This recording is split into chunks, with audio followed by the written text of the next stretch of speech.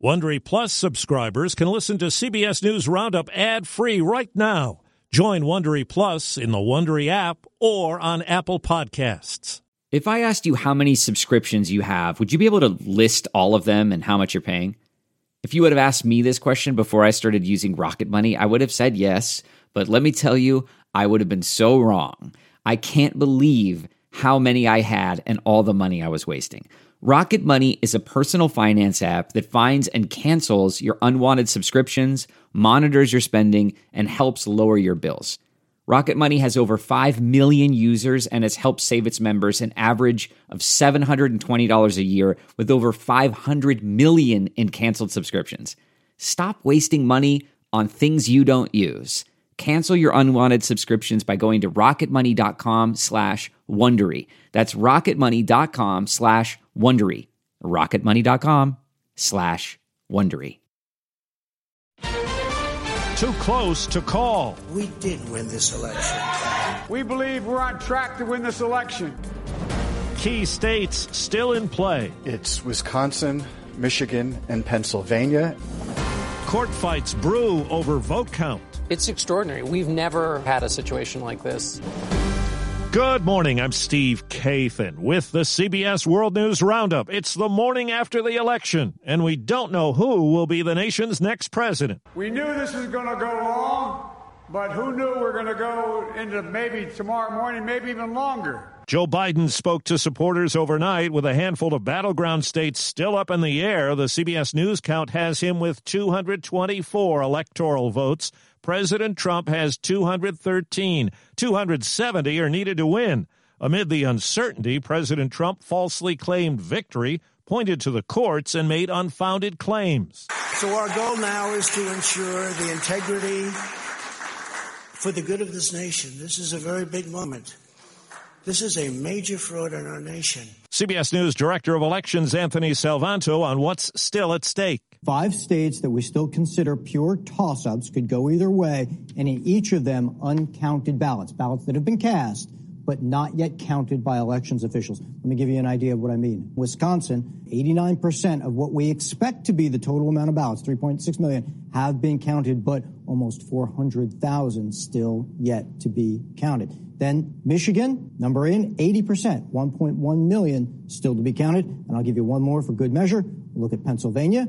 Only 75% counted, 1.7 million. Political correspondent Ed O'Keefe says a rough campaign has now become a pitched battle over the vote count. We were getting ready to win this election. Frankly, we did win this election. And it ain't over till every vote is counted. Every ballot is counted.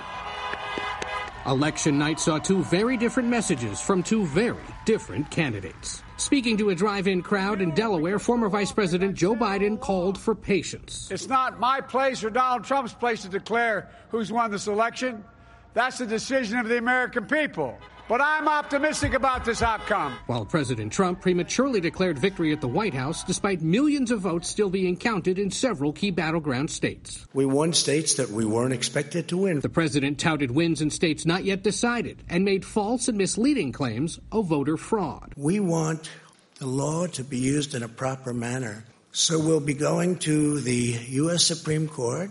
At the same time, he also called on voting to stop. Even though the polls were long closed and ballots still being counted, were all legally cast. We don't want them to find any ballots at 4 o'clock in the morning and add them to the list. The Biden campaign released a statement overnight calling Mr. Trump's efforts to stop the counting of ballots outrageous, unprecedented, and incorrect. The campaign also said if the president makes good on his threat to go to court, they have legal teams standing by. Earlier, Biden himself told his supporters not to give up. Keep the faith, guys. We're going to win this. CBS News contributor David Becker. On the one hand, President Trump is arguing to stop the count of validly cast ballots in states like Michigan and Wisconsin and Pennsylvania and Georgia. But on the other hand, arguing for continuing to count ballots in Arizona because he thinks it will benefit him. CBS's Jerika Duncan is in Philadelphia, where a key part of the Pennsylvania vote is still being counted. 150 election workers and city workers on special assignment processing those mail-in ballots. They started yesterday morning. They continue to work around the clock here in Philadelphia, although at around 1 this morning, we learned the reporting system won't let election workers add any more mail-in results until after all the in-person ballots have been processed. And in the state's second largest county, Allegheny County, they suspended mail-in ballot counting until the morning due to the overwhelming number of early voting. Part of the problem that slowed the count in Georgia was a plumbing problem in Atlanta. CBS's Mark Strassman. There was a water leak. None of the ballots were damaged, but that stopped the counting. And with about 50,000 uncounted ballots, they sent most of the workers home. A few workers have been working overnight.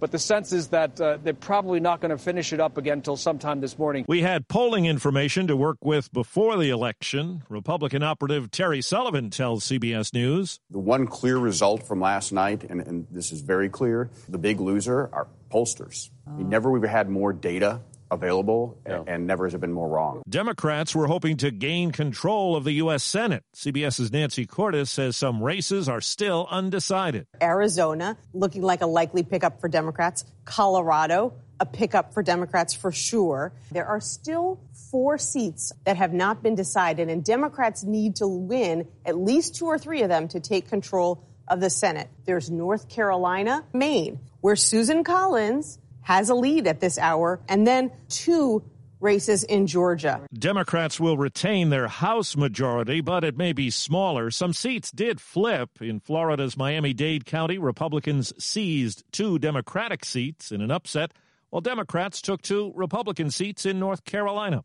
Voters in California have decided Uber and Lyft can deny drivers benefits by classifying them as independent contractors. CBS's Vicki Barker has more on other ballot measures around the country. More states have legalized marijuana in varying degrees, with Oregon also effectively decriminalizing such street drugs as cocaine, heroin, and methamphetamine. Mississippi voters have approved a new state flag to replace the old one bearing a Confederate battle emblem. Colorado voters again defeated an attempt to tighten abortion laws, but Louisianans have passed a measure asserting there is no state constitutional right to abortion, something that may end up before the Supreme Court. The first transgender state senator in the U.S. was elected by voters yesterday. Sarah McBride won her race in Delaware, and with a win in Vermont, Taylor Small became that state's first transgender state representative. In North Dakota, Republican David Andal won the race for a seat in the state legislature. Back on October 5th, he died of COVID-19.